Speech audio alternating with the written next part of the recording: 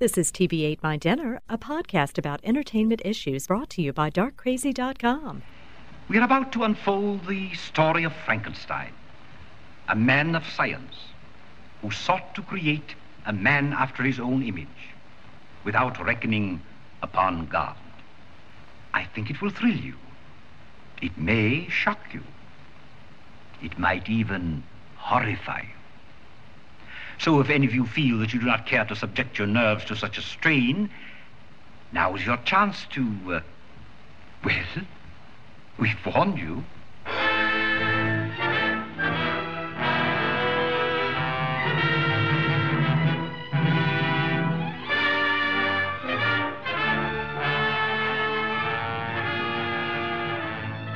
You're listening to TV Ate My Dinner. My name is Sean. I'm sitting here with Greg and Lynn.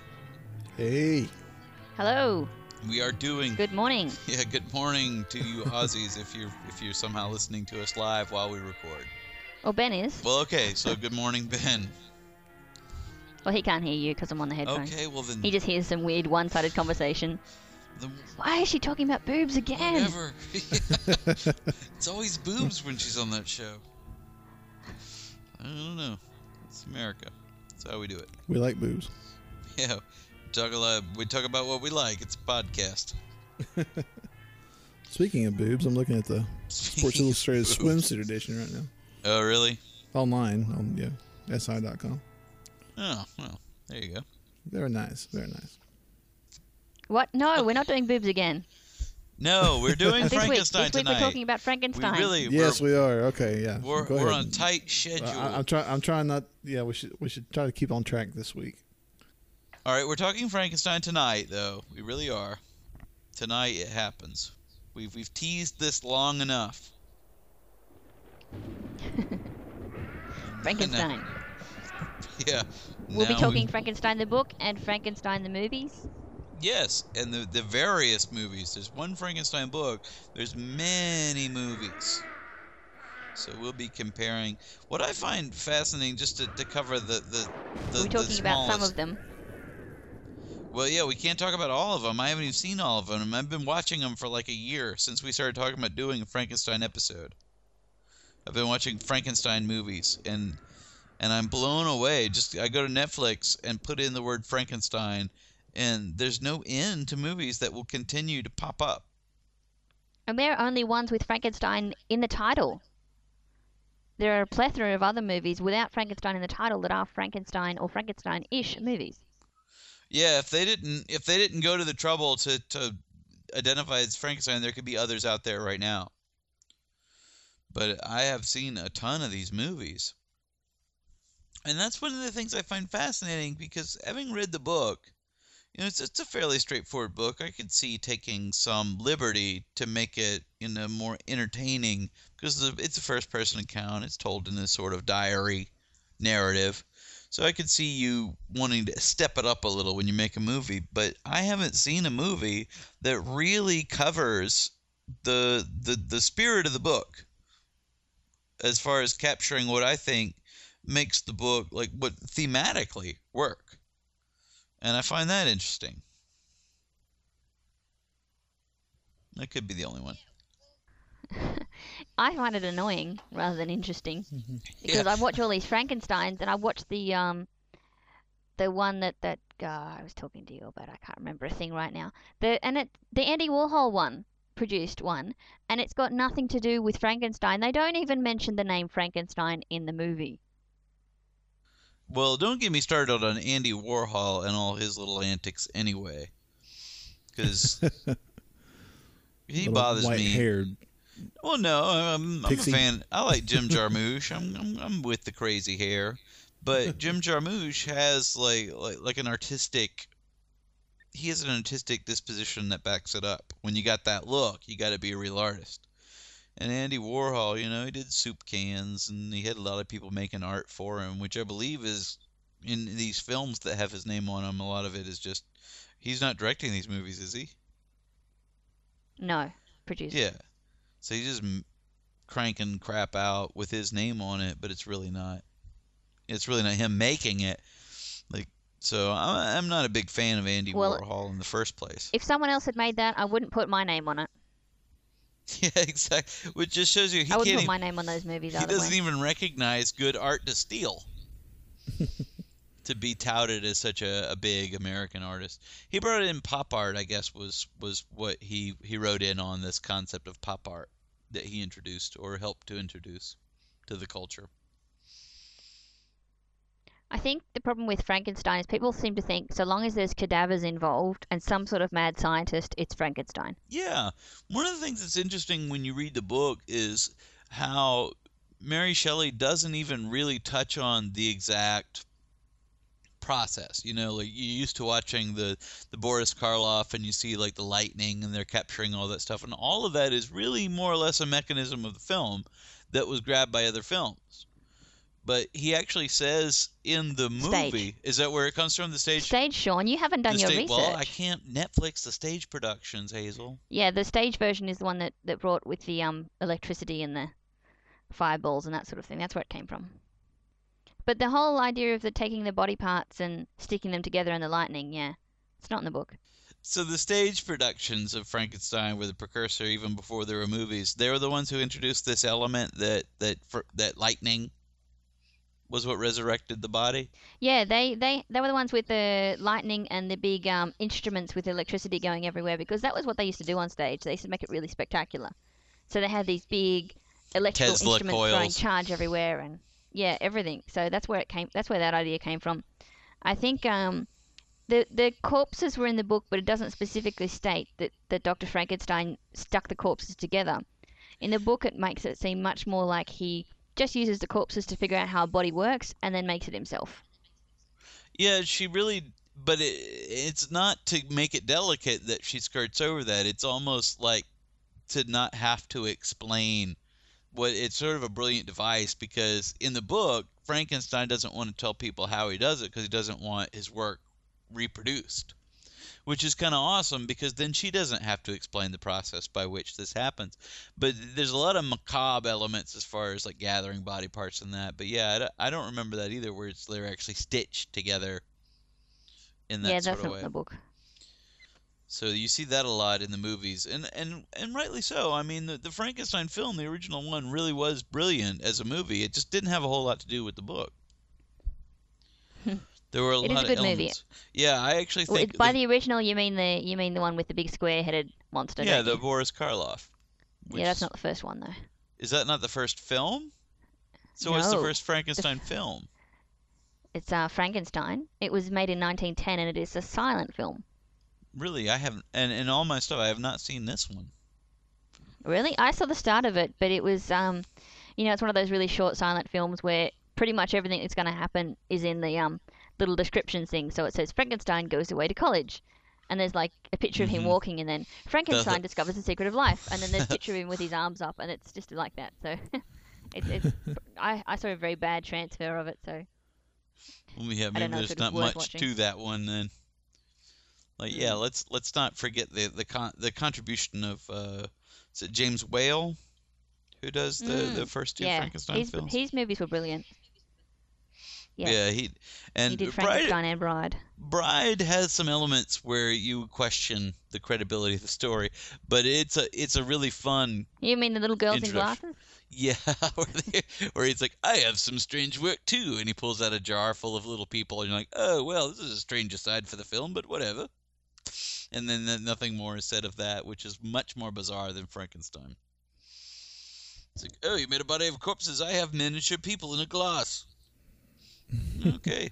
You win the crazy contest. It's just an excuse to put in this trick photography that they knew how to do. Yeah, Look at the photography I can do. And I guess that's what it was. That's like no worse than Avatar, awesome really. Special effects, but yeah, really, in modern films are just as bad as far as just working in special effects for no reason. Hang on just a second.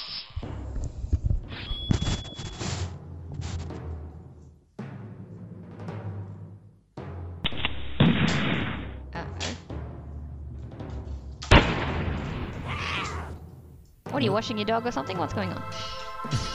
The zombies have got him. Sounds violent, whatever it is. I know. I'm back. What were you doing? It was a cockroach. Oh. That sounds just like... Have you seen that movie Ever After? A Cinderella story? Yes. And she gets up and has a big tantrum and then comes back and says, "It was a bee." That was a cute movie. I remember seeing that in the theater back in the day. I like it. Have I seen it? I can't remember. It's got Drew Barrymore in it. Yeah. I just don't remember if I've seen it. It came out a while ago. Yeah, I made Ben watch it the other day. And his biggest criticism was he didn't think the prince was handsome enough.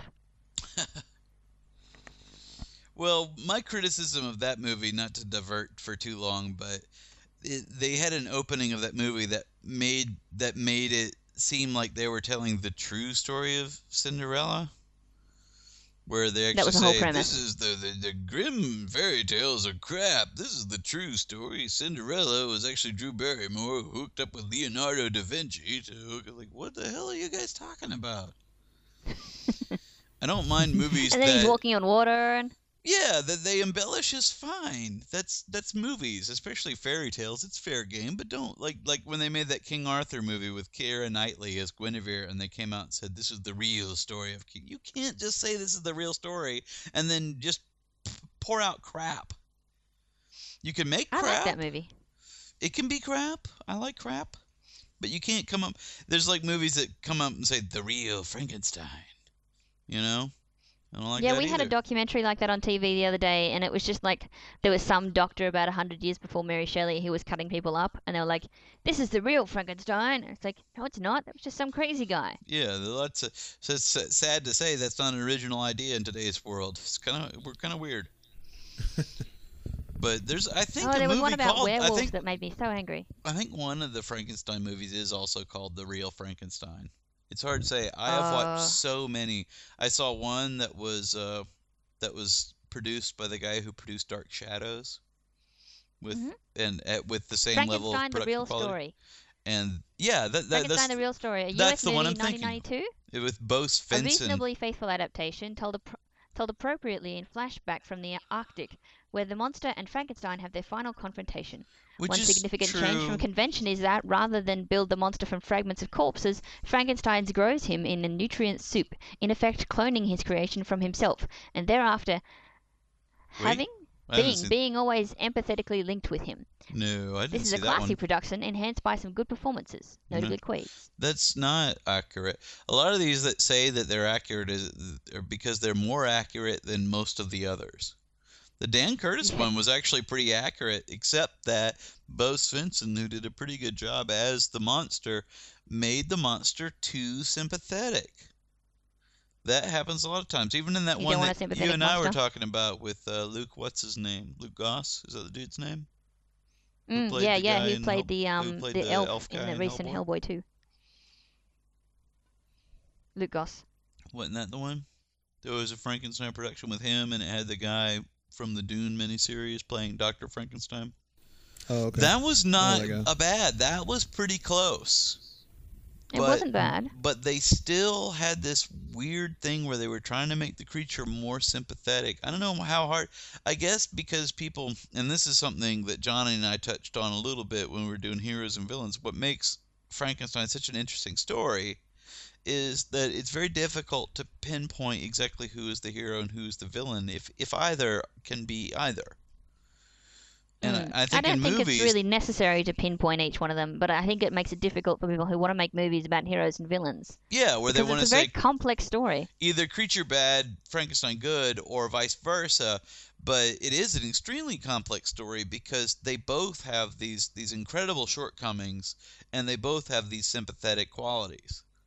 Because you do feel for the monster because he's abandoned and he doesn't know right from wrong and he's a freak, so everywhere he goes, you get the concept that he's perhaps pieced together from lesser parts. Because I mean, just when people see his face in the book, they just immediately start throwing crap at him. Like there's not even a consideration that they should even treat him as human. Well, she gives a fairly vivid description of his face, and it sounds like it looks pretty dead already, like with black lips and yellow skin and that sort of thing. So it sounds like Frankenstein didn't actually do that good a job.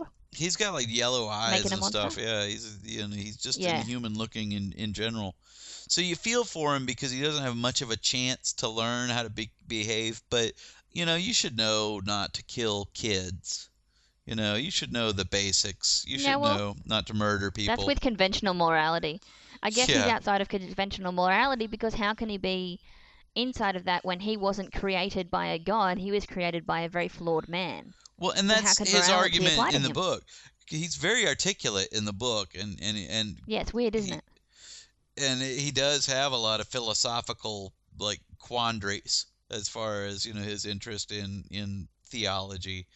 But he has the time. What I think is brilliant that Mary Shelley does in the book is she gives him this pinhole view into humanity to teach him social mores, just so we know that he's not completely unaccountable. Like he has this moment where he views a somewhat functional family for months at a time and learns. And then they chase him with axes. Yeah, and then they reject him, and then that's where his rage comes from. But he views them long enough to learn right from wrong. So by the time he comes back and he's coming to find Frankenstein and he kills the boy, he knows what he's doing. He makes it fairly clear that he knows what he's doing isn't right. Yeah, and he says it fairly in a fairly articulate way to Frankenstein. He's like, I know I'm a monster. I got it. I'm not confused anymore. And that's what makes it interesting, where you do feel like you should be sympathetic to the creature, but she goes out of her way to let you know that the creature's not off the hook, that he could have developed character, and he didn't. And he did it in the face of more adversity than most people have to face, but he's still accountable. He's not without the knowledge of good and evil. Frankenstein, on the other hand, has every opportunity to be a good person, and he makes all the wrong decisions completely. Frankenstein is a commentary on modern science, in some ways, and the way that modern scientists, I mean, it's still going on in our time. They seem to think just because they can that they should. Yeah, but Mary Shelley raises that big question: just because you can doesn't mean you should. Well, and that sort of laissez-faire morality of intellectuality, where he never even stops to think. There's a fairly poignant moment, and you could say in one way or another, it's a sort of point of no return in the book, where he's actually decided that he's going to make a mate for the creature, and he doesn't refuse outright. It's like he's agreed to do it. He's gone to do it. It's all this stuff. He's almost done. And the creature's coming out of the shadows because his work. This is a scene that I'm actually irritated has never been in a movie, because it's one of the most horrific scenes I've ever read, where he actually has her all strapped up and he's about to raise her up, and the creature's coming like, oh, here it happens now, finally I'm going to find love. And he changes his mind at the exact last minute and rips her to pieces. I mean, in the book, he really just tears it to absolute pieces where there's no coming back in front of the creature. And throws it in the water, if I remember correctly. And that's the moment where there's no reconciliation between the two of them. That's the moment where he's only that's dedicated. when the monster's like, well, I'm going to go kill everyone you love. I'll see you on your wedding night. That I could possibly love. Yeah. The scariest thing you could possibly say. He goes and kills his best friend, and then gets him framed for it. Yeah, he kills Clerval. Clerval doesn't have a very good showing at all, because he's there through most of the book, and then he gets killed without even knowing what's going on. Because one of the things that Frankenstein does throughout this book is he never lets anybody know that they're in any kind of danger. Like, the creature says to him, he gets mad because he sees Frankenstein rip up his potential mate, and he says, I'll see you on your wedding night. Now, any person who's not a total narcissist in the universe would take this as a threat to their loved one. Frankenstein believes that the creature's going to come for him, and he sits up all night away from his wife, armed, waiting for this to happen. And of course, what happens? He kills his wife. Frankenstein is a There's useless one movie, I character, can't remember which morally. movie it is, where you really see the monster go up there and just like pull out her heart, and that I thought was really good. Yeah, that's the That one was a good with moment. Robert De Niro as the creature, right? Yeah, and I think actually, if you watch, we've talked a little bit about Frankenstein Unbound, the Roger Corman movie. He's pretty graphic in that, in his treatment of Frankenstein's wife. Elizabeth, is that her name? Yeah, something like that. But Not that she's important, she's just a woman there to be killed. oh, I know it. She's like most of Frankenstein's friends and family, where they're completely oblivious to everything that's going on, even when tragic and horrific things are happening. Well, that's the thing. He knows that the nanny didn't kill the little boy, and he's like, well, I know it, and everyone knows it, but the police are going to charge her, and they're going to hang her, and well, there's nothing I can do. He has And he this does nothing. this sort of obligatory moral moment where he's like, should I just go tell them that Justine couldn't possibly? No, they'd never believe me, so whatever. Yeah, he lets himself off the hook. He kind of does, yeah. Well, you've got like the slab and all that. You got all this stuff. You could totally tell them how you did it. Probably have notes. Well, you don't Well, have I your mean, notes that's the thing. because In the these creature has your situations, notes because you abandoned them. But still, you could probably make the case that they could believe you. Because well, that's the thing. In these movies, they're always like, well, I can't tell the authorities, or they try to tell the authorities, and the authorities don't believe them because they tell them exactly what's happening. Why don't they make up a story that sounds approximately true and just tell make a tell the story police that that there's sounds some like it crazy man could running be. after me? Yeah, Well, why exactly. doesn't he just say that I was in Paris or wherever I was, There's and a some mad person psychopath started after stalking me? you, and he did that. Why do you have to say I made a You man don't out have of to dead tell him that. things? Yeah, he can just say there's a crazy man following me, and he told me he was going to kill my family members, and now the boy turns up dead. I mean, that would have been a good enough story. They never do that in the movies. They always go, it's vampires, and the police laugh at them. He's They a could just patient say, of there's a mine horrible when I man. was trying to help him and blah, blah, blah. And I think that's telling because, while he falls into this sort of melodrama, you can also tell that it's self-indulgent. Like, he just wants to feel like a moral person, but he never really considers putting himself on the line for this. Even down to not making the creature a maid. At that point, he has this bizarre fantasy that somehow they'll be able to reproduce and make other monsters, and that doesn't even make sense scientifically. Like, it doesn't occur to him to make a maid that doesn't have a functioning uterus. Yeah, that would have been a good solution, rather than ripping her up in front of Rather him. than having him come up and go, oh, good. Nope, not really. And just rip her up. You knew that would have the negative consequence. I mean, there was no way to imagine that would work out well for anybody. And, of course, the same night, he kills Henry Clerval. So, obviously, that wasn't the best way to handle it.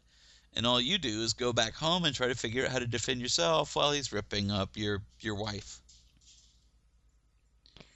Oh, I think that's one of the reasons why they always leave that scene out of movies, because it is so morally ambiguous. Because you are saying, well, if they're trying to make Dr. Frankenstein, the baddie, it's a horrible scene and stuff, but they usually try to make him the goodie and the monster the baddie, and that gives him a reason for being bad. So, I mean, they don't want to put that in the movie. Yeah, I think that takes away some of the layers of the story that I find the most interesting because, especially like back in the 90s when Kenneth Branagh did a Frankenstein, which this makes me crazy too, Oh, that's pretty which bad. they called Mary Shelley's Frankenstein to sort of give it the validity that this is an actual adaptation, which it was close. Yeah, and It's a there's the good whole movie, thing with the lightning and everything. but I mean, I was like, he in the tries. beginning, annoyed when he's sitting there underneath the lightning, striking like right next to him, and they're laughing like it's fun. Look at that lightning right next to me. Awesome. Ugh, what a terrible movie. I'll give this in the book when Mary Shelley is talking about how he gets his flash of inspiration. It's from a lightning strike. She never Flash says in of the book that inspiration? lightning is anything that it's a literal flash of inspiration. She never Well, says this was anything. back in the day. In fact, she suggests in the book that it's an almost chemical formula that he uses. Like, he doesn't say what it is, but in the language of him describing what he does, it's almost a chemical sort of formula that he's using to bring the creature back. The lightning is just like a moment when he's younger that sort of mesmerizes him towards the sciences. There is a storm going on while he's bringing the monster back to life, or bringing the monster to life, and it's an emotional storm. It's a metaphysical storm, Right, it's a not metaphorical an actual storm. scientifical thing. It's just like they always have someone. Whenever someone's breaking up in the movies, they have a big rainstorm. That's Yeah. all it is. But people have It's taken that to dramatic. mean that's how she brought it to life. Well, and that's a sort of, if you're wanting to come up with a visual, it's a sort of brilliant visual to use, but that doesn't come from the book at all. And, I think that what I find interesting about the book that no movie has ever captured, because they do flip-flop. They're like, oh, the creature's good and Frankenstein's bad, or vice versa. But they never quite get that the two are mirrors of each other. And that Frankenstein, and this is what I find interesting about how the name Frankenstein gets applied to the monster. I don't think that this is a mistake. I think in a way Frankenstein and the creature are the same. I mean, he's created this mirror of himself. He holds himself as this sort of moral figure, but that's not true, because he never shows any real concern for the people who love him, and they love him inexplicably. They love him unequivocally, even though he just never even pays them any real attention or consideration. And he's created kind this of a thing. jerk. He creates this thing that he has no love for either. Like, he's passionate to see if he can create life, and the moment he does, he abandons it. He never tries to follow through on this discovery or this idea. And, so you can tell that the object of that passion was not real. Like, he never wanted to create life that he was going to have to take care of. He just wanted to see if he could. And the minute he found out he could, he was overwhelmed at that and abandoned it. Well, that's where the metaphors for the science mix with the metaphors for childbirth and parenting and bad parenting, because he's the ultimate bad parent. I think you've got something here, because you were saying something about Mary Shelley had a lot of trouble with, like, didn't she have a lot of miscarriages or miscarriages? Well, yeah, when she ran off with what was it, Shelley, who was her husband, Shelley being her married name, she ran off with him at a very young age. Yeah. Well, she ran off with him at a very young age, and so her introduction to the whole sex thing was probably rather messy and rather painful, because I think she was like 13. Hey. And she had quite a few miscarriages in her teenage years. So her formative ideas about childbirth and baby making and the whole thing, were that it was kind of messy and kind of painful and grisly and sort of morbid, which is interesting if you read the book and apply that, because you and I had this conversation before I actually read the book, and if you apply that to the descriptions that she uses in the book, it really does seem to hold up, where you're like, well, she says a lot of dirty and disgusting and that sort of thing. But she kind of refers to the creation as an abomination, and it's pretty interesting when you think of that in that context. And especially when you think of, and she says in the foreword of the book too, that there's this legend that is somewhat true, but blown out of proportion, that they all had this bet to see who could write the best sort of monster story, scary story. Yep. And there's a movie called Gothic that is based on that. That is somewhat embellished, but it is a fun movie. But according to her, you've got her, Byron, Shelley, and Polidori. We're all hanging out together, and they came up with this contest. Now kicking back, as they did, because they were people of leisure. They were writers for a living and whatever. Having a few drinks, probably. Doing what telling they some do. ghost stories. And telling ghost stories, and they come up with this idea of, like, which one of us can write the best ghost story. The urban legend creates it as though they all wrote the story in one night, which is absolutely not true. And because of that, a lot of people say that Byron wrote what became Dracula, which is also not true. According to he her wrote and some other lame sources. little vampire story. Well, according to her, and people say, "Oh, look, it's a vampire." That's Polidori. Polidori, who was not as famous, used to write, and he also kind of used to pass himself off in a weird way as Byron, where he used to write in such a way that people confused him for Byron, and that's where that vampire story gets attributed to Byron. But according to Mary Shelley, she says that both Byron and Percy Shelley got bored with the idea and abandoned it because they didn't want to write prose. They were both poets. And after, kind of dicking around with it a little bit, they decided they didn't want to write a ghost story. And Polidori wrote his little Dracula, his little vampire story, that probably contributed to what became the Dracula story at some point, but not as impressive. But she was the only one who really came out, and she came up with the granddaddy of all monster stories, because even the vampire story wasn't as original because vampires already existed. Mary Shelley created something brand new. And Frankenstein... Well, maybe what she's saying is that maybe that's why men can't have babies, is because they wouldn't follow through. Only a woman... And that is sort of what she's saying. Only a woman could write Frankenstein. Frankenstein is like your worst nightmare of having a baby. Your worst nightmare of creating progeny. You know, only the idea of having something and creating something and having it be monstrous, you know, is a great metaphor for, you know, childbirth and fear of you know, parenting going wrong. And it really does work. I think it's a very contextual book. I think to take it out of its context is a bit of a mistake, because it really is written at a time where science was taking off. So we were supposed to be able to explain these things, but there was still a lot of superstition and religion that guarded a lot of what they did. So the idea of abominations and creating something wrong under the eyes of God was still big back then. Yeah, and I think, you know, her being a female writer and being attributed with a certain delicacy, which may not have been true, it had to be more shocking for people to read this story that was a grotesque, you know, very bold. So Frankenstein, it wasn't just inventive as a monster story. Frankenstein's considered one of the early science fiction stories because it did mingle the concept of the growing sciences with something that horrific in a fictional sense. Yeah, it's very much a science fiction story.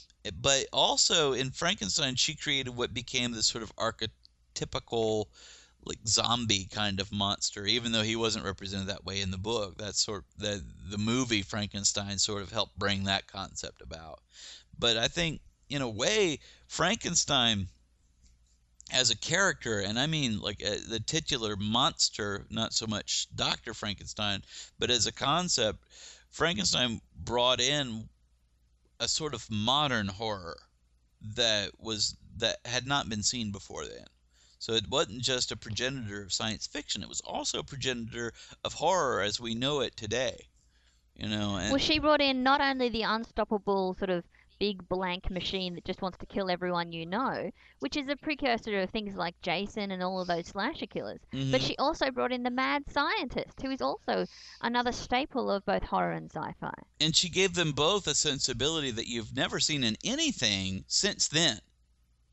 And that's what I find the most fascinating, is in this book you see the archetype of the mad scientist, the archetype of the monster, but they're both told with such depth and such you know sympathy that even though you can see both of their flaws, you can still kind of relate to them.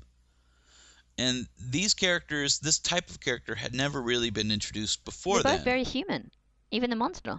Yeah, and in a way too human, and maybe that's why movies and adaptations have sort of two-dimensionalized them, because we're a little bit afraid to see, yes, they mirror each other, but don't they mirror us also? Yeah. And that's something that maybe we're a little, or at least filmmakers seem to be a little worried about trying to represent. Well, that's part of what she's trying to say, that whole mirror concept, with the framing of the book with the Arctic excursion and the guy who's traveling to find the pole, whether or not it kills him and kills, you know, the people at home waiting for him and love him. It's showing that there are, these things do apply to the real world, even with people who aren't, creating monsters and that sort of thing. Everyone has their obsessions. And then the misguided obsession, where he can't be that obsessed with validating the love that people show, but he can suddenly become very focused in his rage. Like, he couldn't have developed that sort of focus when it came to, I created this, I want to make sure that it's right with the world.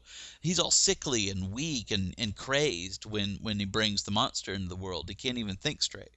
But then suddenly, when there's nothing left to live for, all of a sudden he's all focus.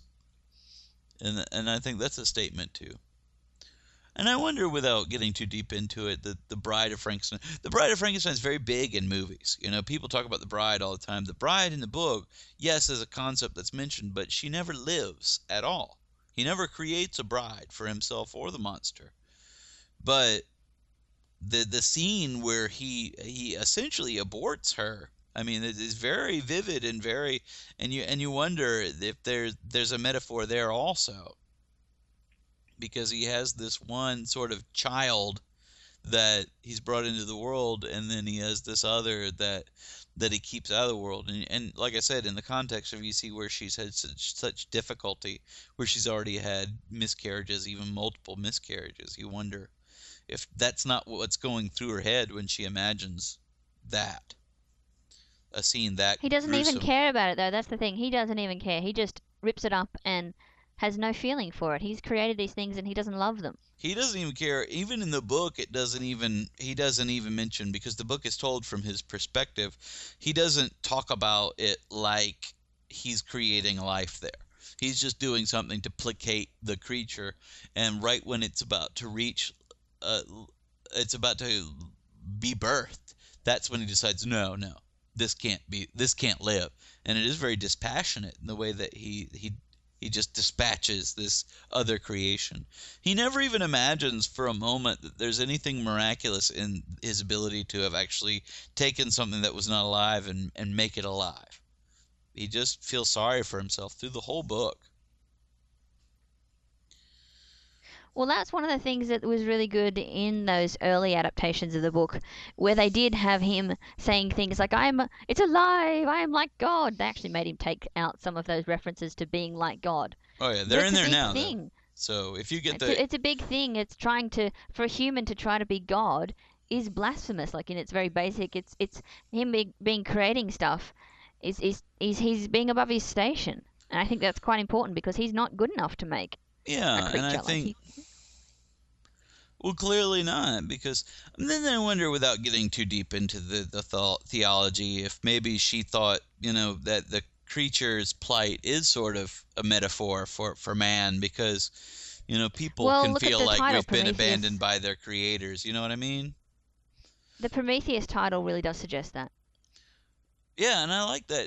What's funny about you mentioned that is the Frankenstein has sort of a literary cycle that is often neglected, because really that's a reference back to, that's another jab at her husband too, because you got, like, back in the days, I think Aeschylus wrote Prometheus Bound, and then Percy Shelley came around and wrote Prometheus Unbound, and then she sort of creates this modern Prometheus story, Frankenstein. And that's where when we were talking about Frankenstein Unbound, that's sort of where the author draws that from, and where that movie comes from. It's sort of like a completion of that cycle, like a sort of homage to those earlier stories, where it's almost like she was trying to prove to Percy Shelley and Lord Byron that she was a real writer in writing this story, and the fact that she used a Promethean concept sort of solidifies that. Well, it's also her commentary on the theology of Prometheus being the one who tried to bring fire to the humans. I mean, the gods were ignoring us, and that's part of the point. I mean, Frankenstein ignores his creation. Is she saying making some comment about the gods ignoring humans and our plight? Well, and what makes it a somewhat brilliant point is that she's making comment about how, man feels like he's ignored by God, and therefore he wants to do something godlike, but then he repeats the same mistake, whereas, like, yeah, man says, well, God has abandoned us, so I'll create something, and he creates something like the creature, and then he abandons it immediately as well. Well, there's also that the creature is like even more inglorious. So the creature than how we is saying, like God's abandoned me. God's abandoned me, I'm going to go kill everything, I'm going to go do something nasty so God will notice me, or so that God will feel bad about creating me. Where something you come back, and in the case of the creature, he has a unique opportunity where he discovers in the strange way, because he's has this notebook, he actually knows the name of his creator, he can actually find his address, and it's a much more interesting and vicious story in that respect also. Greg, you still Perhaps there? It's fulfilling in that way. Yeah, I'm still here. Yeah, Greg hasn't talked much. You've seen Frankenstein. Yeah. What do you think about Frankenstein, Greg? Pretty good. He's all right. Well, I mean, honestly, I mean, it's okay. We talk for like an hour about all of the religious and theological implications, and you're like, it's okay. It's like a statement on like feminism and abortion and man against God, like all this deep crap. You're like, yeah, I guess whatever. I like the flaming running lady at the end of that one. That was cool. She just like jumps off a cliff and stuff. Yeah, that was cool. That rocked. Movies from the vault. While we're talking about Frankenstein, I might as well bust out a movie from the vault. Because with Frankenstein movies, I mean, I could have mentioned Frankenhooker. We could have done Frankenhooker. Frankenstein has a lot of movies. That actually comes up. If you've been wanting to know what I've been quoting, I'm actually reading an encyclopedia of fantasy, and Frankenhooker is actually the entry just before Frankenstein. Well, I can't recommend Frankenhooker highly enough. It's a perfectly horrible movie in every way. But what I was actually... Is that your movie from the vault? No. What I was actually going to talk about is actually... It's nothing to do with the book, but as a fan of The Bride of Frankenstein as a film, which I am, I think, that movie as a deviation from the books is sort of a triumph. And aside from the little people in the glass jars, which is weird. There's a lot going on in that movie that I really like. But back in the 80s, they decided to revisit the idea of The Bride of Frankenstein, and they made a movie called The Bride. Now, have you heard of this movie? Oh. Yeah, I've seen that one. Yeah, I thought that's the one with It's got Clancy Brown as the creature. It's got Sting as Dr. Frankenstein. Yeah, that's the one with Sting in it. That's a little weird. Well, it's nothing to do with the book. It's got a dwarf, so it takes up it tries to follow the lead of Bride of Frankenstein, a film, and clearly they didn't really know much about the book. But it's a perfect movie about how they sort of make the creature gentle and Frankenstein is vicious. But it is a fun movie, and as far as all the different interpretations of Frankenstein on film, I really enjoyed it. Plus, it's got David Rappaport as his little midget friend. Yeah, the midget friend. That's fun. Every gentle giant should have a little midget friend.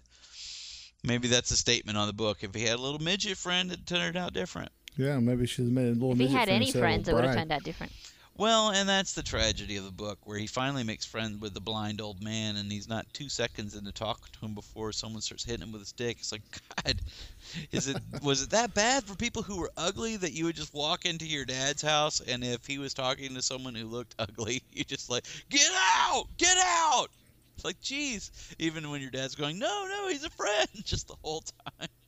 Take it easy. Like, geez, man. Little biased. In my opinion, I know I'm just a monster, but still, you're kind of a jerk. But I thought The Bride by itself was a good movie and a different. That's what I would call a reimagining of the Frankenstein concept. And it takes, Jennifer Beal is the bride in that, and of course, he's made her this perfect, beautiful creature. I saw another movie that was a modern retelling of Frankenstein where Vincent Perez is the monster, and they do the same thing in that, where it's like in modern times, and somehow the creature and Frankenstein have both lived into modern times, and they get frozen in the ice. Is that it? That's usually what they do. They don't say. That's what makes it kind of watchable, is they don't even try to explain the stupidity of it.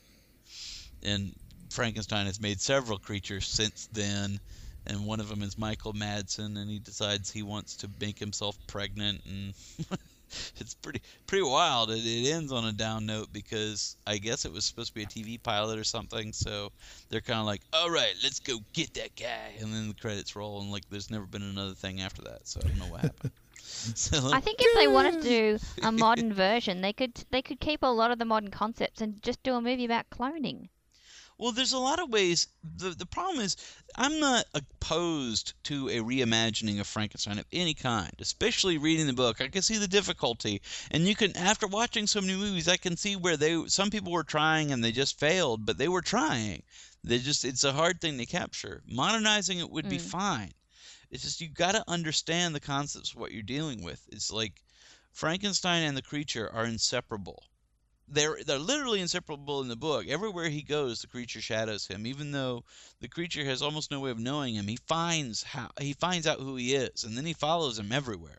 He's Frankenstein's shadow, but he's not his evil self, because Frankenstein's not exactly good either.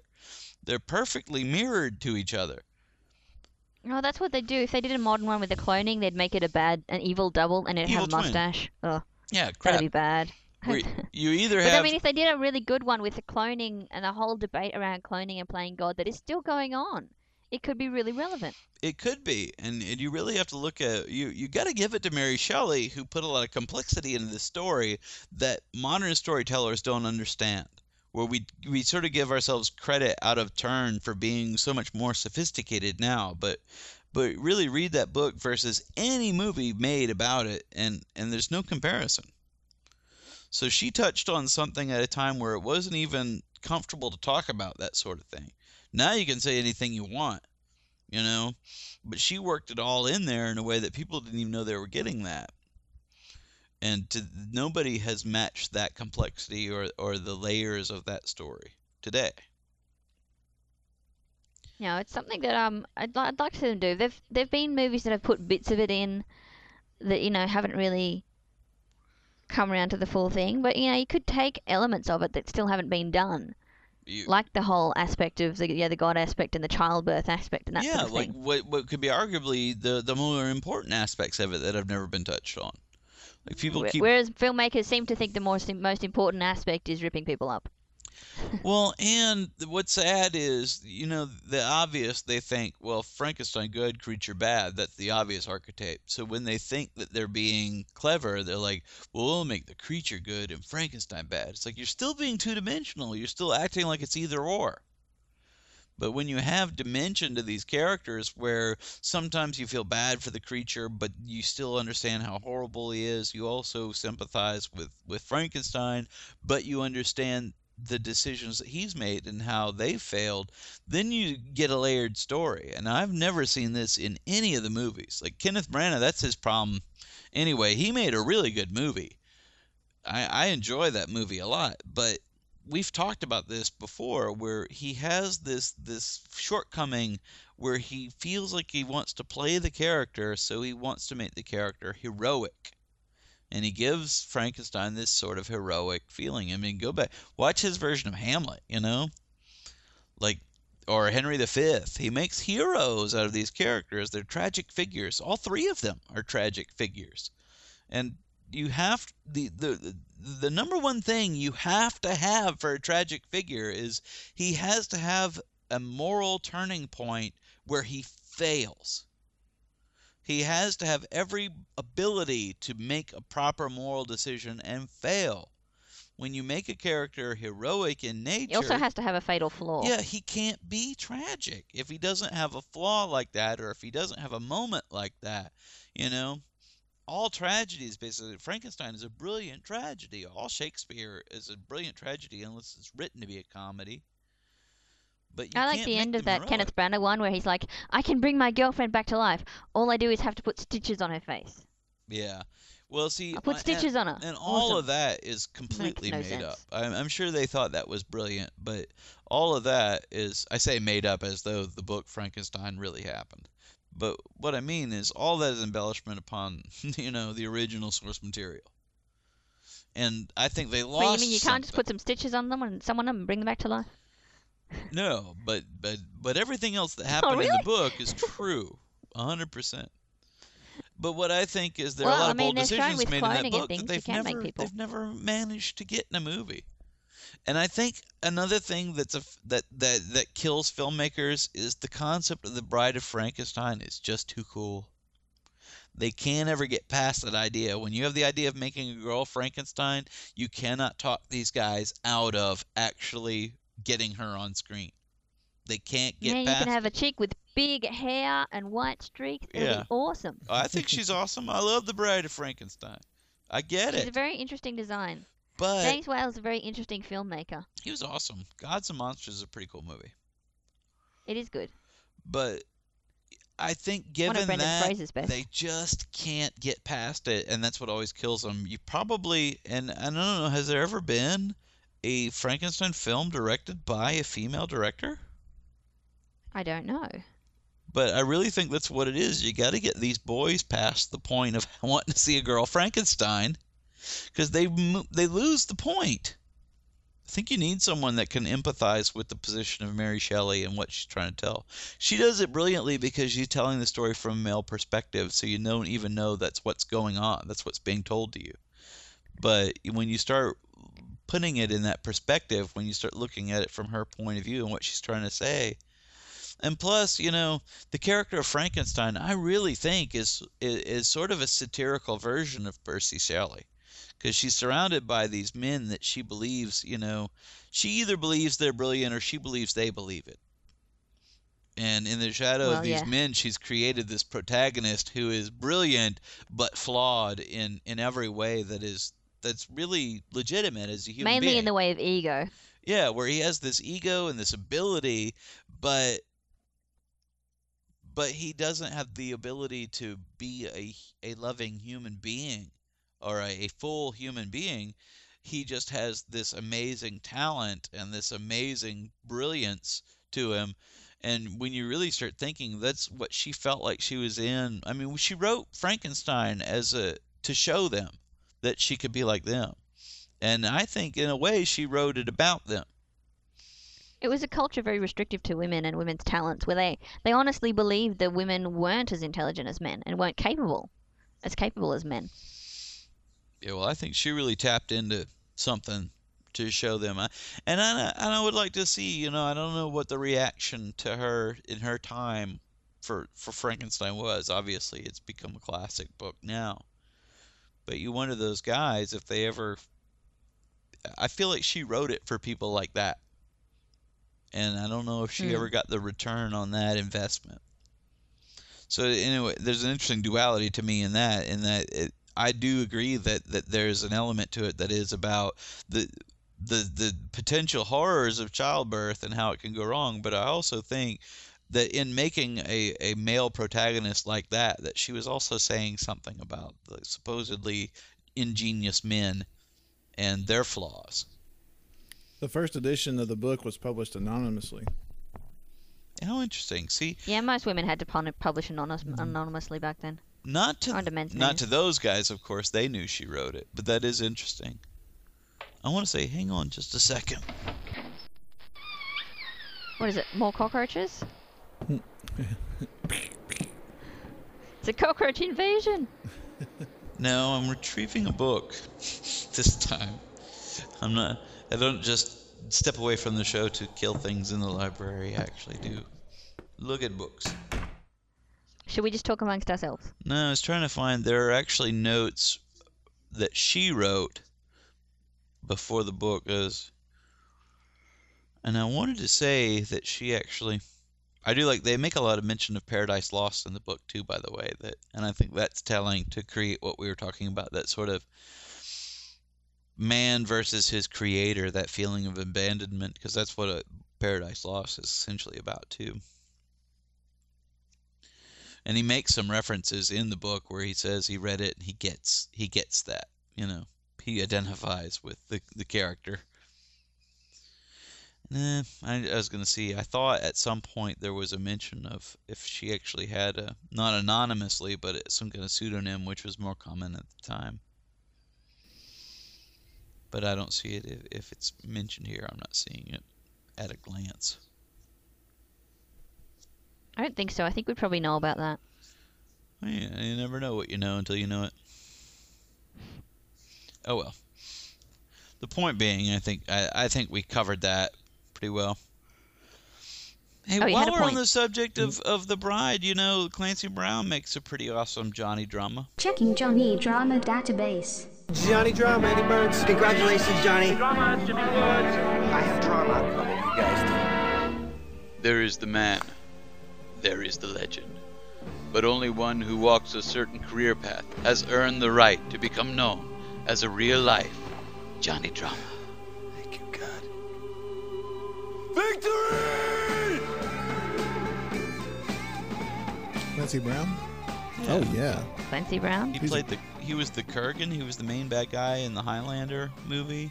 He was also in Buckaroo Banzai, which is a classic.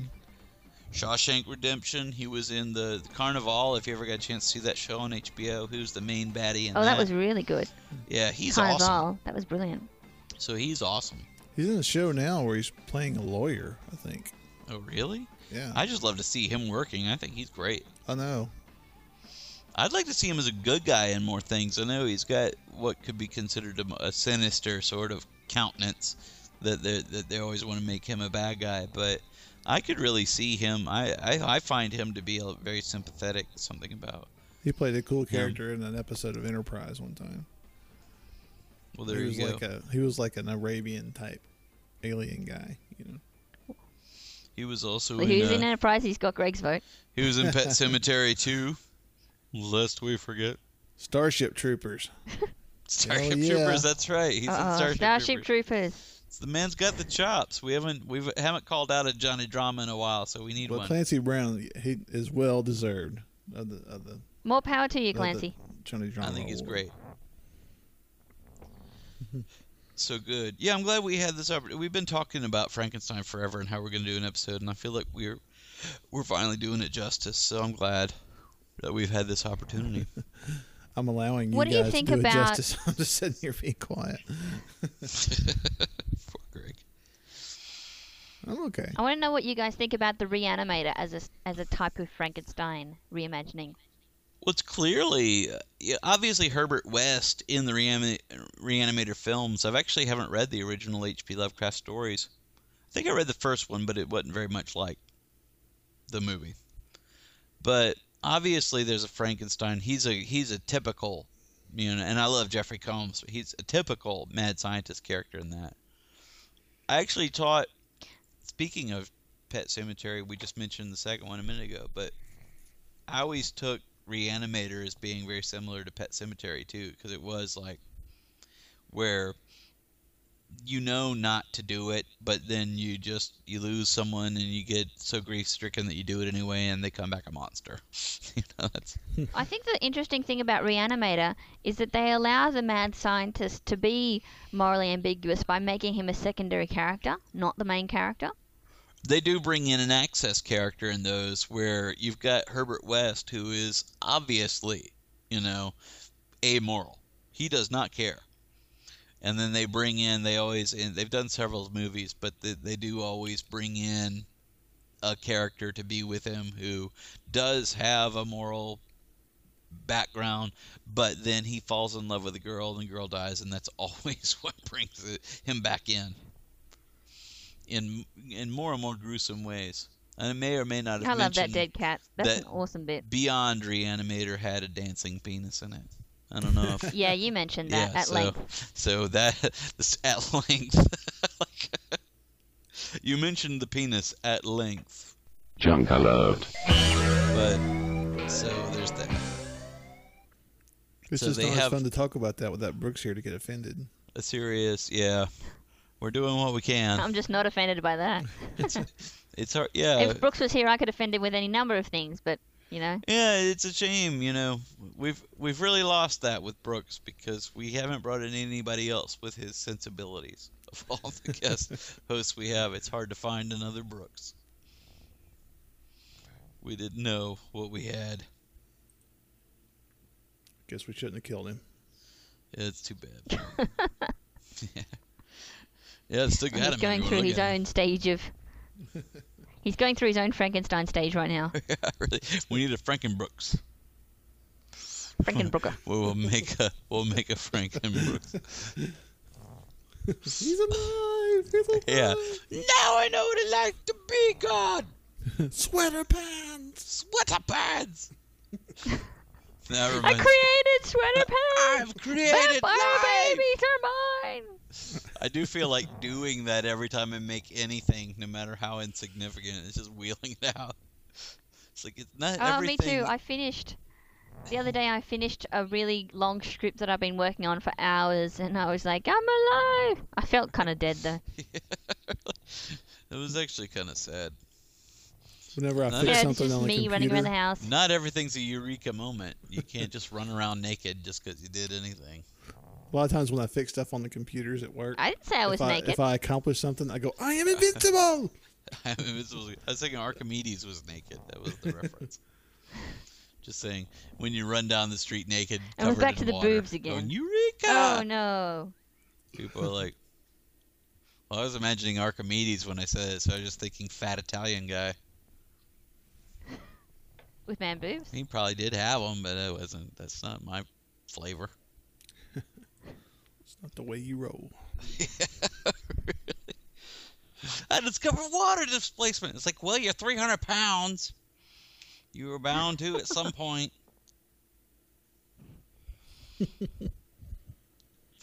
I don't know how big. Was Archimedes the one that was supposed to have made the death ray? Was that someone else? No, that's Tesla. Made a death ray. A little after Archimedes' time. Speaking of 300 pounds, did you hear about Kevin Smith? No.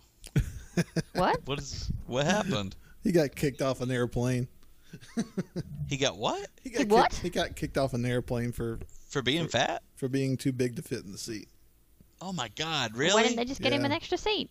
How embarrassing! Yeah, you're rich. Isn't that what buy they're two supposed seats. to be That's what doing fat these people days? are supposed to do. Well, apparently, I mean, he didn't want to buy 2 seats. Well, that's his problem because he's a fat millionaire. Oh, that's sad. You can afford 2 seats. People always think I look like him. I can fit in an airplane. I guess you can feel superior then. That's right. Yeah, I don't have to buy 2 seats. Big I'm always shot. worried. I fit in an always airplane. worried that my time's Woohoo. coming on that one. One of these days, I'm going to get in the plane and they're going to be like, "Sir, you need to buy another seat." Oh no, I'm not to that point. I'll tell you that. I'm not going. That would be a horrible, I ain't horrible going down moment. like that. I'm not going down that route. Yeah. I'm on a diet at the moment. I ain't going out like And no my wee punk still says chump I'm perfect. bitch. But anyway, the airline has apologized and like offered him $100 credit. The next time your fat ass wants to fly. How sad. It's Use not his really $100 their to fault buy if he's too big extra for their Yeah, seat. it isn't their fault, you know, and I'm not saying it's his fault, whatever, I don't care, but, you know, the seat's a certain size, you know how big the seat is. I mean, if you don't fit the math, that's not their fault. It's like people who can't fit in theater seats or roller coasters or whatever. You can't sue. They can't make lounges just for fat people. We can't have obese seating, and this is America. It's literally a growing problem. But we can't just be making the seats bigger for everywhere, because that means it's like, okay, yeah, we're doing the math. Okay, the seats are bigger. We can have more fat people. I know it's not as many people, but we have more people who eat more, so maybe that evens out. But whatever. How about the skinnies? You know, gotta think about the little. Well, do you think people they should too. make fat seats? A few fat seats at the back, just some lounges or something, just at the back of the plane, just. But then fat you know, where do you draw the line? Because then you make some fat seats, and then a skinny person wants to sit in a fat seat, and they're like, oh no, you can't sit in a fat seat because you can take a skinny seat.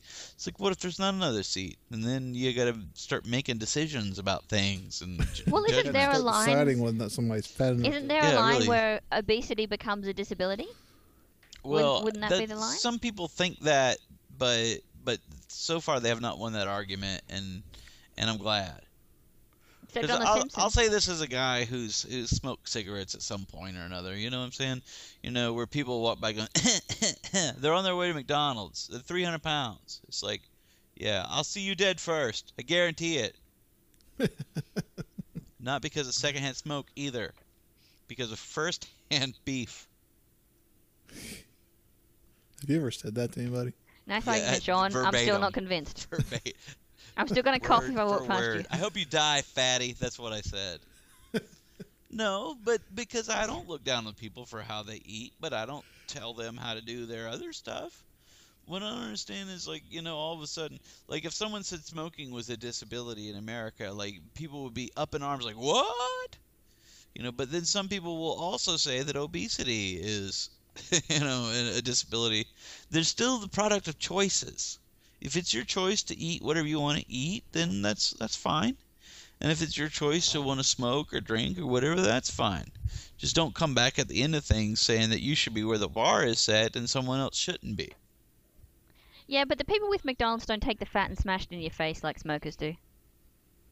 I don't know well, in America, smokers can't smoke anywhere. So I'm not sure. Not anywhere. I'm not sure that's true. Not And anywhere. who are these people walking through the street coughing at you? I don't know. Well, you can smoke on the street in most places. Yeah, well, that's the thing. I'm outside, so they walk by me to go to McDonald's, and then they're mad at me. It's like, I didn't tell you to go to McDonald's. What if they're not going to McDonald's? Have you seen like the smoke bubbles in the airport? Are they allowed to cough then?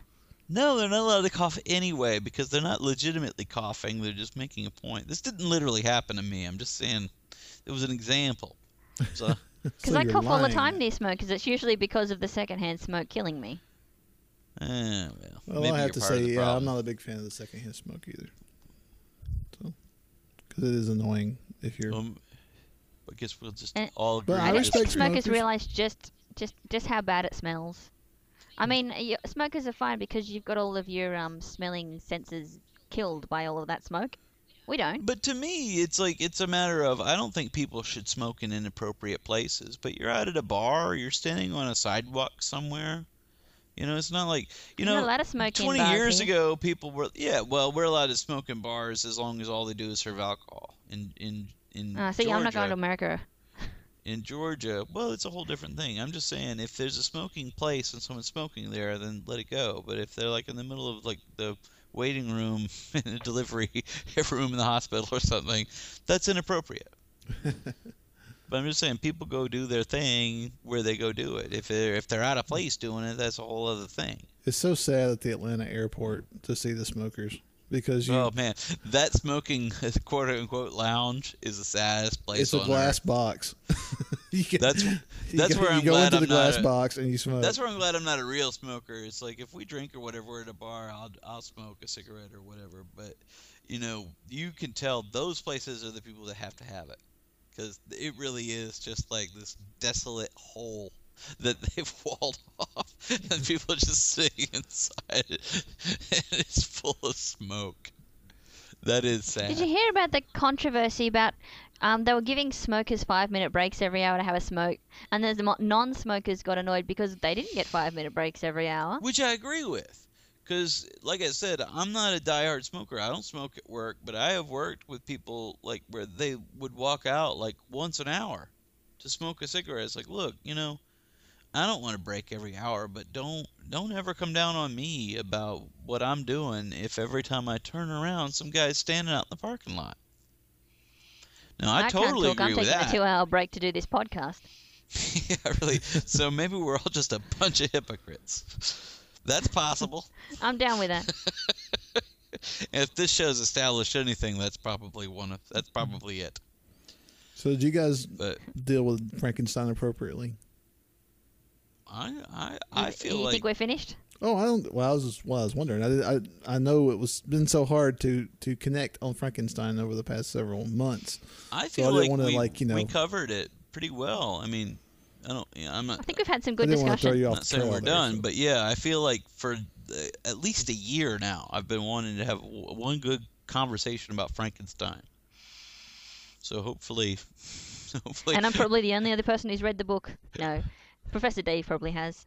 He's a professor. Yeah, the professor has probably read Frankenstein. So I got an Xbox. Oh yeah. You drank the Kool-Aid. I did get an Xbox. I did buy Left 4 Dead. we were rocking some Left 4 Dead. That is an awesome You game. online yet? No, I haven't moved up to that yet, but I would like to. I may go ahead and make the jump to get a hard drive because Just Left 4 Force Dead. Is that R-rated one? Well, it is R-rated, but it's the zombie one that we were talking about before. Because there is an R-rated zombie game that I cannot get in Australia because they will not import R-rated games. What? They Your have a whole system of country? censorship. Oh my god! They have a system of censorship whereby it's like the movies in the old days. They don't have R ratings. If it's too violent, they will not allow it into the country. Socialist. You can't even buy it on eBay?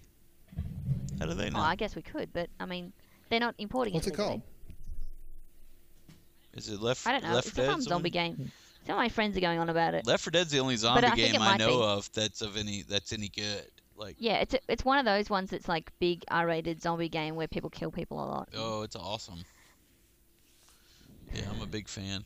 I also got. Lets you let out those little frustrations without actually killing anyone. I did also get the Ghostbusters game, which you could probably get in Australia. Did we talk about this before? Well, if I ever get an Xbox. Well, they made a Don't Ghostbusters think so. game that has all of the original cast doing voices. Like, Yeah, I remember I read about that, and Sigourney Weaver was like, I'm not going in it, and then they showed her how cool it was, and she's like, maybe I should have. yeah, and who cares? Like, Rick Moranis didn't want to be in it. That just makes them seem lame when you've got, like, Bill Murray, Dan Aykroyd, you know, Ernie Hudson's in it, Harold Ramis is in it. The big BM. They're the big ones. Yeah, Bill Murray is in it. I mean, Speaking of cameos that we don't want to ruin, I did watch Zombieland the other day. I did love it. it's great fun. I thought it was awesome. Yeah, I I'm a big thought it was fan. really, really good. That was a fun cameo because it shows you not to sneak up on people and pretend to be a zombie, which you would think is common sense. Yeah, that was a really stupid thing to do. We're like, oh, that guy's gonna get shot. That's a fun movie. I should go out and buy that. And then he I doesn't really even did enjoy care. it. He's just going out on a joke, and they just, like, he just dies, and then he's just like, oh, it's alright, it's not your fault. I shouldn't have snuck up on you like a zombie. That's what made it work. They didn't even try to make it seem like it should be serious. That's what made the whole movie work. Yeah, well, it wasn't trying to be one of those scary zombie movies. It was just a funny movie that happened to have zombies in it. It was a zomedy. Zombie. There you go. Like Fido. A zomedy. We're still working on the acronym for that. The Zomedy. Well, these days everyone's doing rom-com zoms. Rom-com songs. Yeah. It's a zom-com. You know, zombies falling in love. A romantic terrible. Zomedy. But no, Zombieland was good. But that kid, he's always A in movies melozama? with theme parks in them, amusement parks. He's always in movies with Because what? he was in With theme amusement parks. parks. Yeah, because and with the word land in it, wouldn't it? Adventureland is the name of this other Adventureland, film he was in that. That wasn't a very good movie. It's he okay, was but good in it. it's definitely one of those coming-of-age type movies where he falls in love with a girl that you just want to smack. I want to smack her all the time because Well, now that she's in Twilight, she's just got it coming no matter what she does. I like the girl. I used to don't think think she she's was a cute. great actor at all. Well, She's not as cute as she used to be. It's kind of Why are funny. we back to cute girls again? It's kind of funny. You brought Well, it actually, I up. think she's physically attractive, but I think it's She kind always of the one that said she telling wasn't that she attractive. played like Jodie Foster's daughter in a movie because she's doing that same thing that Jodie Foster sort of invented this concerned face for every movie, and that's what she's sort of got this concerned face whenever I always think of it as her acting face. It's like whenever they're trying to do something, it's like she looks so I'm using my acting. concerned. It's like that's who not does that, the only expression that you can have. You know, when you're acting, there's a range of emotions.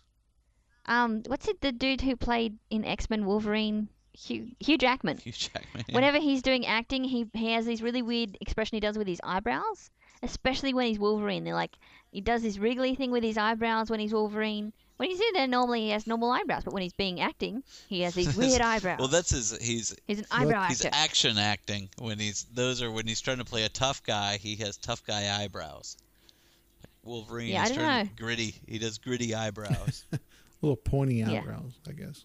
Yeah, where he bares his teeth Yeah. a lot and kind of makes his face wrinkle as much as it can, so people don't think he's a pretty boy. It's not working. When he's a Broadway dancing drama queen. He works as Wolverine. It's true. I think he's a good Wolverine. He's a little tall, but he's a good Wolverine. Yeah, he's too tall for I Wolverine, thought but that- he plays it well. He plays. That's not his fault. He's tall. The recent movie was pretty bad, but No, that's not his fault either. And I won't say the movie's Well, unwatchable, he but did- you can tell it's sort of kid-oriented because it's a fun well, movie. he was the driving force behind the movie. He was the one that wanted to make it kid-orientated. Is that true? Well, then, maybe he Well, is that's what he says in interviews. he is a dancing queen then. He's the boy from Oz. Yeah, that goes back I think to you should do more singing and dancing roles. Well, Stop trying to be a tough guy. yeah, if that's Be a where you're singer. going, don't try to pretend to be tough and then not do dancing roles. Now that everybody's Ewan McGregor can just dance and sing and do whatever and Yeah, so can The Rock. be a Jedi. He's still very lovable. Yeah, and he doesn't and he is a pretty boy, but doesn't come off as a pretty boy. I don't know why he's not more intimidating. I think it's his teeth. Well, Jackman's not perfect either, but whatever. Would you do him? At the very end, we have a hot or not guy version. I don't know. At least we're talking about guys. He's this got time, a weird something I can relate nose, to. Jackman. He's got a skinny, kind of long nose. If I was going to jump that fence. Not sure. Yeah, I'd say I definitely would go for Ewan McGregor. Oh, yeah, Hugh definitely. Jackman. What about The Rock? I The think Rock. I think Hugh Jackman. He's too beefy. Yeah, I don't like yeah. beefy. I don't like big guys. I don't want to be manhandled. I like Ewan But McGregor. he's got a feminine side, though. You know, he plays like the Tooth Yeah. Fairy and all these cute little I know. movies. Where Even, even when you're doing man Oh, on dear. man, you still want to feel like you could take him. You don't want to be overpowered. But Ewan looks like he's probably shorter than me, even though he's playing action roles. So I He could just probably, seems like I could a probably sweet take him guy, if I had to. you know. Yeah, he also seems like he'd be a little bit more sensitive to The Rock. I know. He seems like he'd bring you flowers the next day. Yeah, The Rock does family movies and stuff like that. That's fine, but at the end of the day, he used to be a wrestler and he used to say a lot of unkind things, and I don't want someone that I know could pin me. I don't want anybody I have to fix. Yeah. Plus, I don't want to feel like the lady either. I want a little equality in the situation. So there's that. So that's why I don't like beefy men manhandling me. Fair enough. Yeah. Good to know. Keep that in mind. Next time I try to set you up with someone, I won't set you up with the beefy man. Yeah, I'll set you up with a little Scotsman. That's what you said you like. With blue hair. Yeah, who can sing? I don't apologize. And now we know He's your into type. motorcycles, I want to too. feel pretty. I don't apologize. I know my worth. And this is as good a time as any to know that we have wrung it dry. I don't think we're talking about Frankenstein anymore. Frankenstein. Would you do Boris Karloff? He's pretty big. I don't. Yeah, I'm not with that either. He's creepy in Old Dark House. Have you seen Old Dark House? He's creepy in that. Mm-mm. No, I'd get that. I haven't even heard of that.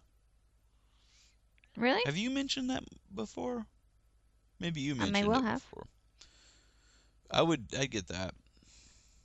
I just got Touch of Evil I've on seen DVD. it. It's That's the first time I've ever seen Touch of Evil, and I thought it was pretty awesome. So the old Orson Welles film. Oh yeah. Haven't heard of it. It's a good one. It's got some drawbacks.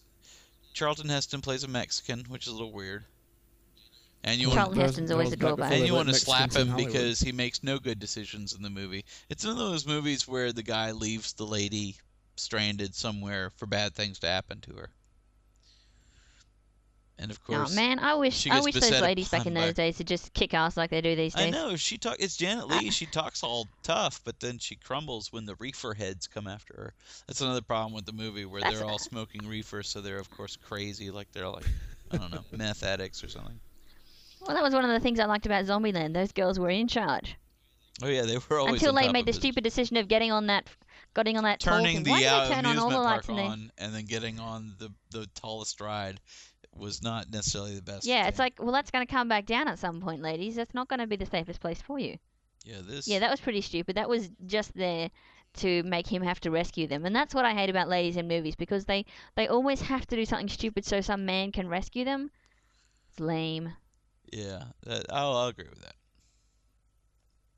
Because I don't think those girls would have done that. They didn't seem like that stupid.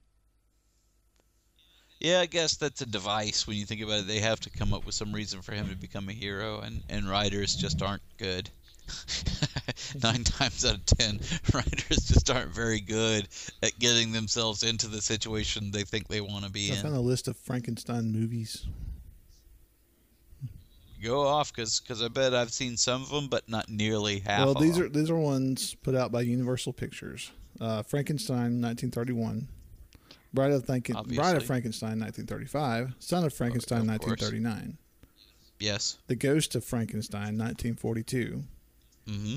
42. I own all these movies. Frankenstein meets the Wolf, Frankenstein meets the Wolfman. 1943. I have seen that. I don't own it because it's actually part of the Wolfman Legacy collection.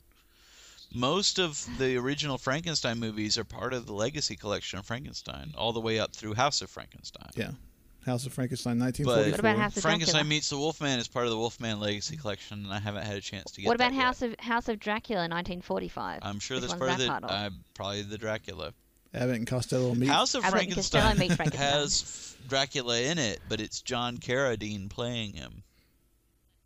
Oh, that doesn't count. They did a lot of switch ups because when you got, of course, Frankenstein and Bride of Frankenstein, you got Boris Karloff, and then Son of Frankenstein, Boris Karloff plays the creature, and Bela Lugosi plays Igor, and then in the Igor's another thing they made up in the movies that wasn't in the book. Igor's a weird thing, isn't he? Yeah, he is a weird thing because there's nothing remotely like Igor. I guess that's when they went full mad scientist. The evolution of the mad scientist character really was solidified with the creation of Igor, because when you have that creepy sort of character, Igor's not even the first Frankenstein film though. I don't think. I have to go back and look, because certainly not Bela Lugosi. Bela Lugosi plays him in two of the films. He plays in Son of Frankenstein and Ghost of Frankenstein. Yeah, he's got that broken neck. But in Ghost of he's pretty creepy because he's been hanged and he has a broken neck and he has like a bone jutting out, which is pretty creepy for those old movies. In Ghost of Frankenstein, you don't have really Boris Karloff anymore. Lon Chaney is playing the creature. And then in House of Frankenstein, Lon Chaney Jr. is coming back. He's playing the Wolfman, so he can't play the creature. So then Lugosi plays the creature. And so you've got John Carradine playing Dracula. It's the weirdest switch up of all movies, because you have all these awesome, like, iconic characters, but none of them being played except for the Wolfman by like the originator. Have any of you seen any of the Hammer films? Frankenstein's? When I was a kid, I used to watch the old Christopher Lee. I haven't seen any of the Hammer Frankenstein ones. I can't remember a Hammer Frankenstein. But there are a lot of them. There was a good Frankenstein, and maybe it was the Frankenstein: The True Story, where apparently David Prowse played the monster. It was like twice. a BBC. It was like a BBC kind of Frankenstein, and that was the closest probably I've ever seen to the original book, because the creature was cultured. Have you seen I Was a Teenage Frankenstein? No, I've seen I Was a Teenage Werewolf. A Teenage Frankenstein. I love how they just start cranking them out. Apparently, in the end, the monster breaks loose, feeds Frankenstein to his own alligator, and it electrocutes himself. Oh, well, that's just like the book. Who knew? Frankenstein has an alligator? That is word for word. So at least we've got that going for us. I literally, and I still have a bunch of them in my Netflix queue. I started just pouring Frankenstein movies in the Netflix queue, trying to see as many of them as I could. Frankenstein meets the space monster? That's probably in the queue somewhere. That sounds familiar. Apparently that's a bad sci-fi movie involving neither Frankenstein nor his monster. Those are annoying, where they just start using names. Jesse James meets Frankenstein's daughter? I haven't seen that either. There's a Frankenstein's daughter. It's apparently Frankenstein's granddaughter, not his daughter, but... Well, that would make more sense historically. Somebody needs to do a family tree of the Frankensteins. Well, if you watch the original movies, it is kind of funny, because you've got, after Bride, they had Son of Frankenstein, so he's got a son that they also try to get involved in his work. And then in Ghost of Frankenstein, he's got another son that they bring in. So the Frankenstein family in the movies is pretty dastardly, but apparently smart.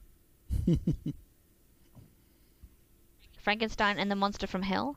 It's another Hammer one. Yeah. It's the last of the Hammer ones. Starring David Prowse, who also played Darth Vader as the monster. Yeah, that's true. Of course, he was as the monster. Yeah. Well, David Prowse was the guy in the suit, so yeah. He is neither pictured he did a good job in that suit. When they unmasked Darth Vader. He is neither pictured there, nor is he the voice of Darth Vader. Poor guy. poor guy. He's coming to like Dragon Con every year and charging $20 an autograph. $20 for basically hell, being like $50. Yeah, whatever. So essentially, the man is a walking mannequin, and he's made a career. There's a young Frankenstein. Oh, of course, we've all seen that. Frankenstein created. Have woman. you seen? Yeah, I saw that one. Apparently, according to the encyclopedia I'm reading, Victor Frankenstein is a painstakingly careful recreation of the original. Although beautifully made, it tends to be plodding because of its fidelity. In particular, the original is concerned with the miseries of the creature. So if you want to see one that's really close to the plot, it's Victor Frankenstein. It's an Irish-Swedish movie from 1975. Man, I never heard of that one. I'm not sure I can stomach another Frankenstein, to be honest with you. I have watched so many of these movies. So we'll just have to see. One that's not close to the novel is Frankenstein's Island. Frankenstein's Island sounds cool, though. Frankenstein's Island. A balloon party is blown adrift and arrives on an island. 73. That sounds pretty awesome. Frankenstein's Castle of Freaks. Monster Squad. I saw that one. Yeah. That's Tom Noonan. That's not on my list. Maybe it should be. Wolfman has nards. Monster Squad did just recently, in the last year or two, get a special edition released on DVD. I never was a huge fan. Tom Noonan did play the main bad guy in RoboCop 2, though, if that matters. And in Manhunter. He was pretty scary in Manhunter. In Young Frankenstein, for some reason, young Frankenstein is going to Transylvania and finds his grandfather's equipment. Transylvania? Yeah. Oh, well, whatever. A 1984 BBC version starring Robert Powell as Victor, David Warner as his creature, and Carrie Fisher as the doomed Elizabeth. I never saw that. The when? 1984. 84, that's not on my list. Apparently TNT Network here in America. Randy Quaid, yeah. And Patrick Bergen as Frankenstein. I have seen that one. I what I remember of it, I thought it was pretty good, but I don't remember if it's any more accurate. I remember it came out around the same time as the Kenneth Branagh theatrical adaptation. I love it. Oh, have you heard of Frankenstein's Great Aunt Tilly? No, I have not. That's one that they say have been omitted from the list because the pool of Frankenstein movies is virtually bottomless, and they can't discuss every movie, like Frankenstein's Great Aunt Tilly, made in Mexico. Frankenstein. You know, Frankenstein never weighed in on any of these luchador films, as far as I know. The luchadors seemed like they were always fighting Dracula or the Wolfman. But I never saw them square off against Frankenstein. And it seems like from a wrestling, from a wrestling perspective, it seems like Frankenstein's the one you want to take on. He's the most imposing, just from as far as physique. In the video for her 1983 song "Telephone," Long Distance Love Affair, Sheena Easton is pursued through a haunted house by Frankenstein's monster. Oh, Sheena Easton. Yeah, Huey Lewis plays Frankenstein's monster in the Stuck With You video. Oh, yeah, that's right. Yeah, what's up? Is it on the list here? Frankenstein, the College Years.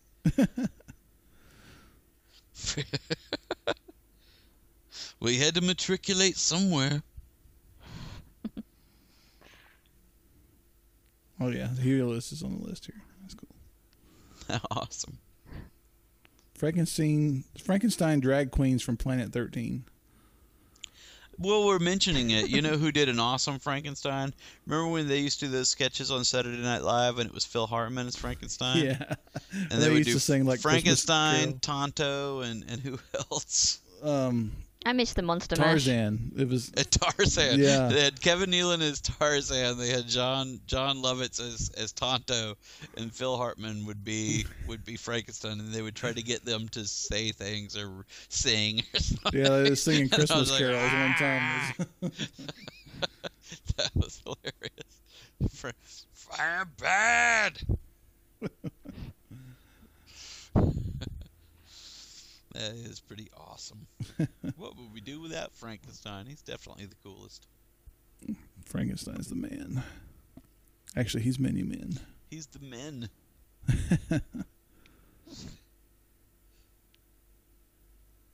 So there you have it. I think we're done. I guess we covered it then. I gotta get back to work. All right. Yeah. Pretty soon. Well, thank you for taking this long lunch hour to talk Frankenstein with us. When is the attic video going to come out? Oh, if I can get some free time.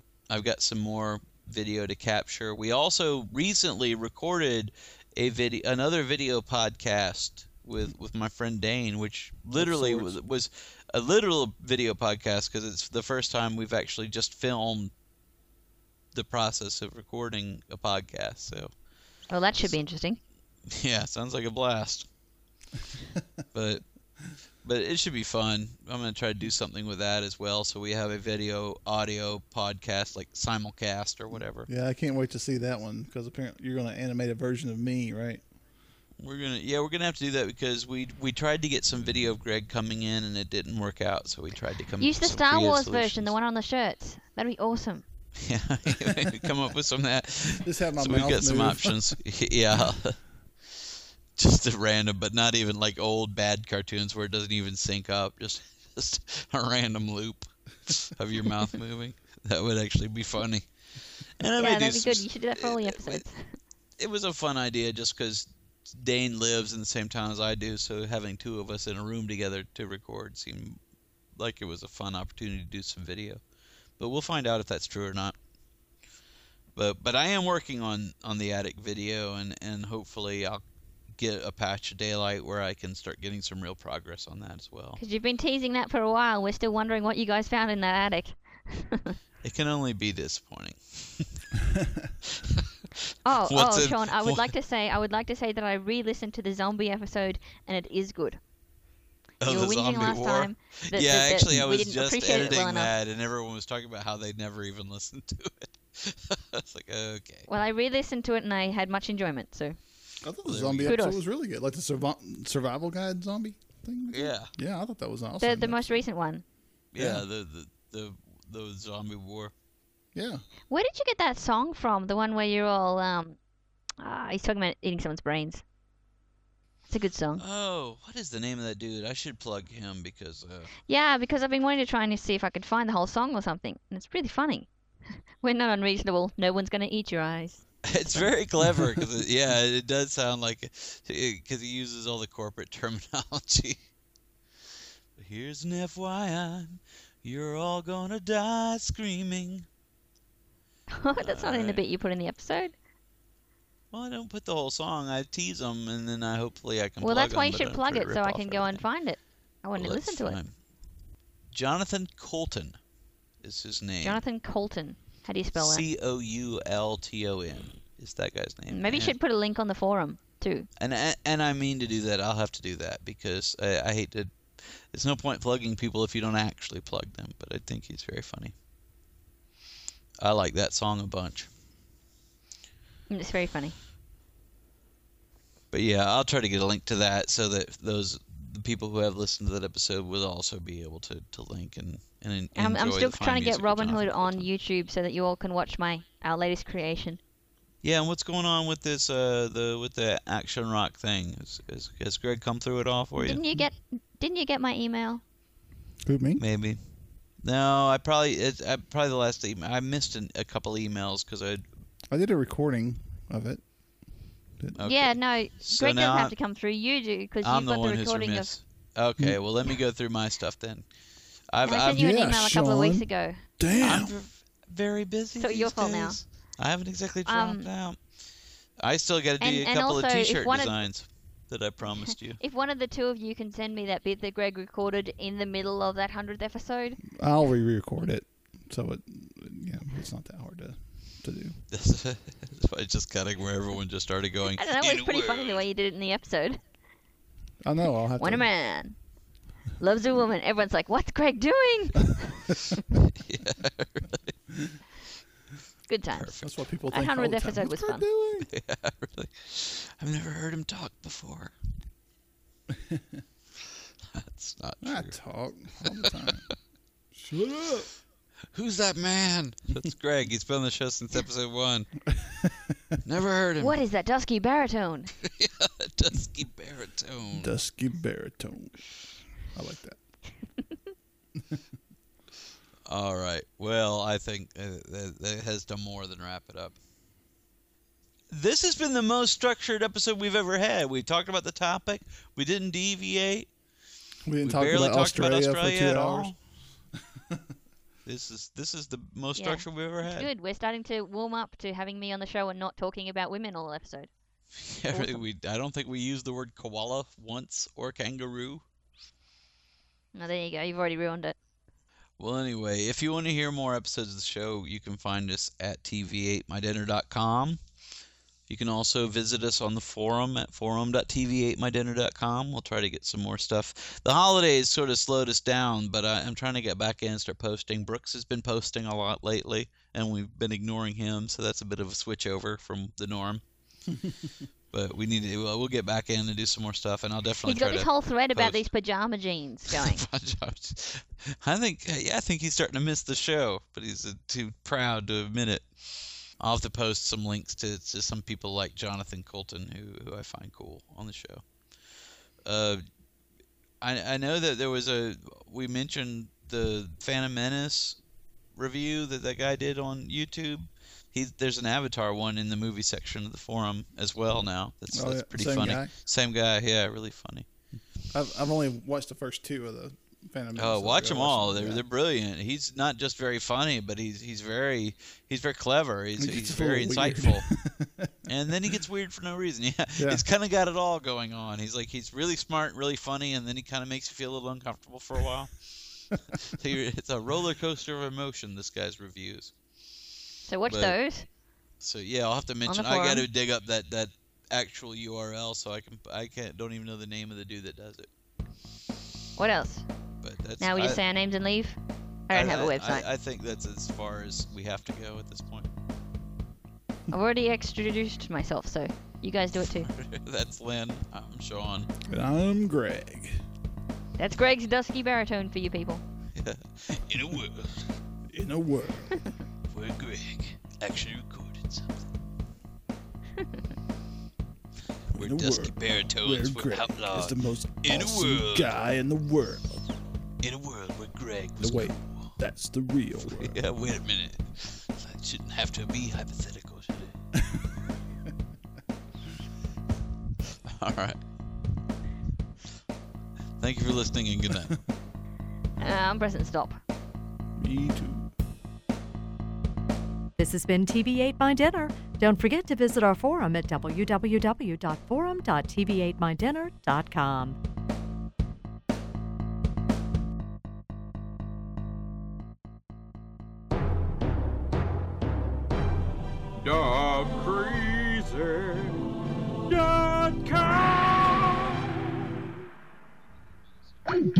Yeah, there I go again.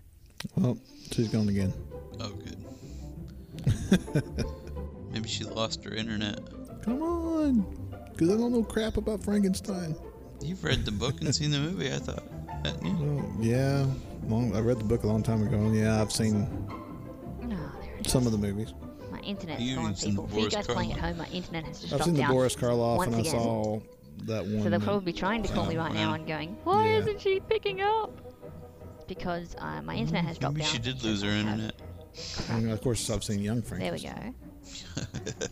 Not. Back online. Lest we forget, young And Frankenstein. they should be able to call me now. Well, I guess all I can do is Awesome. continue to try to call her. There I am.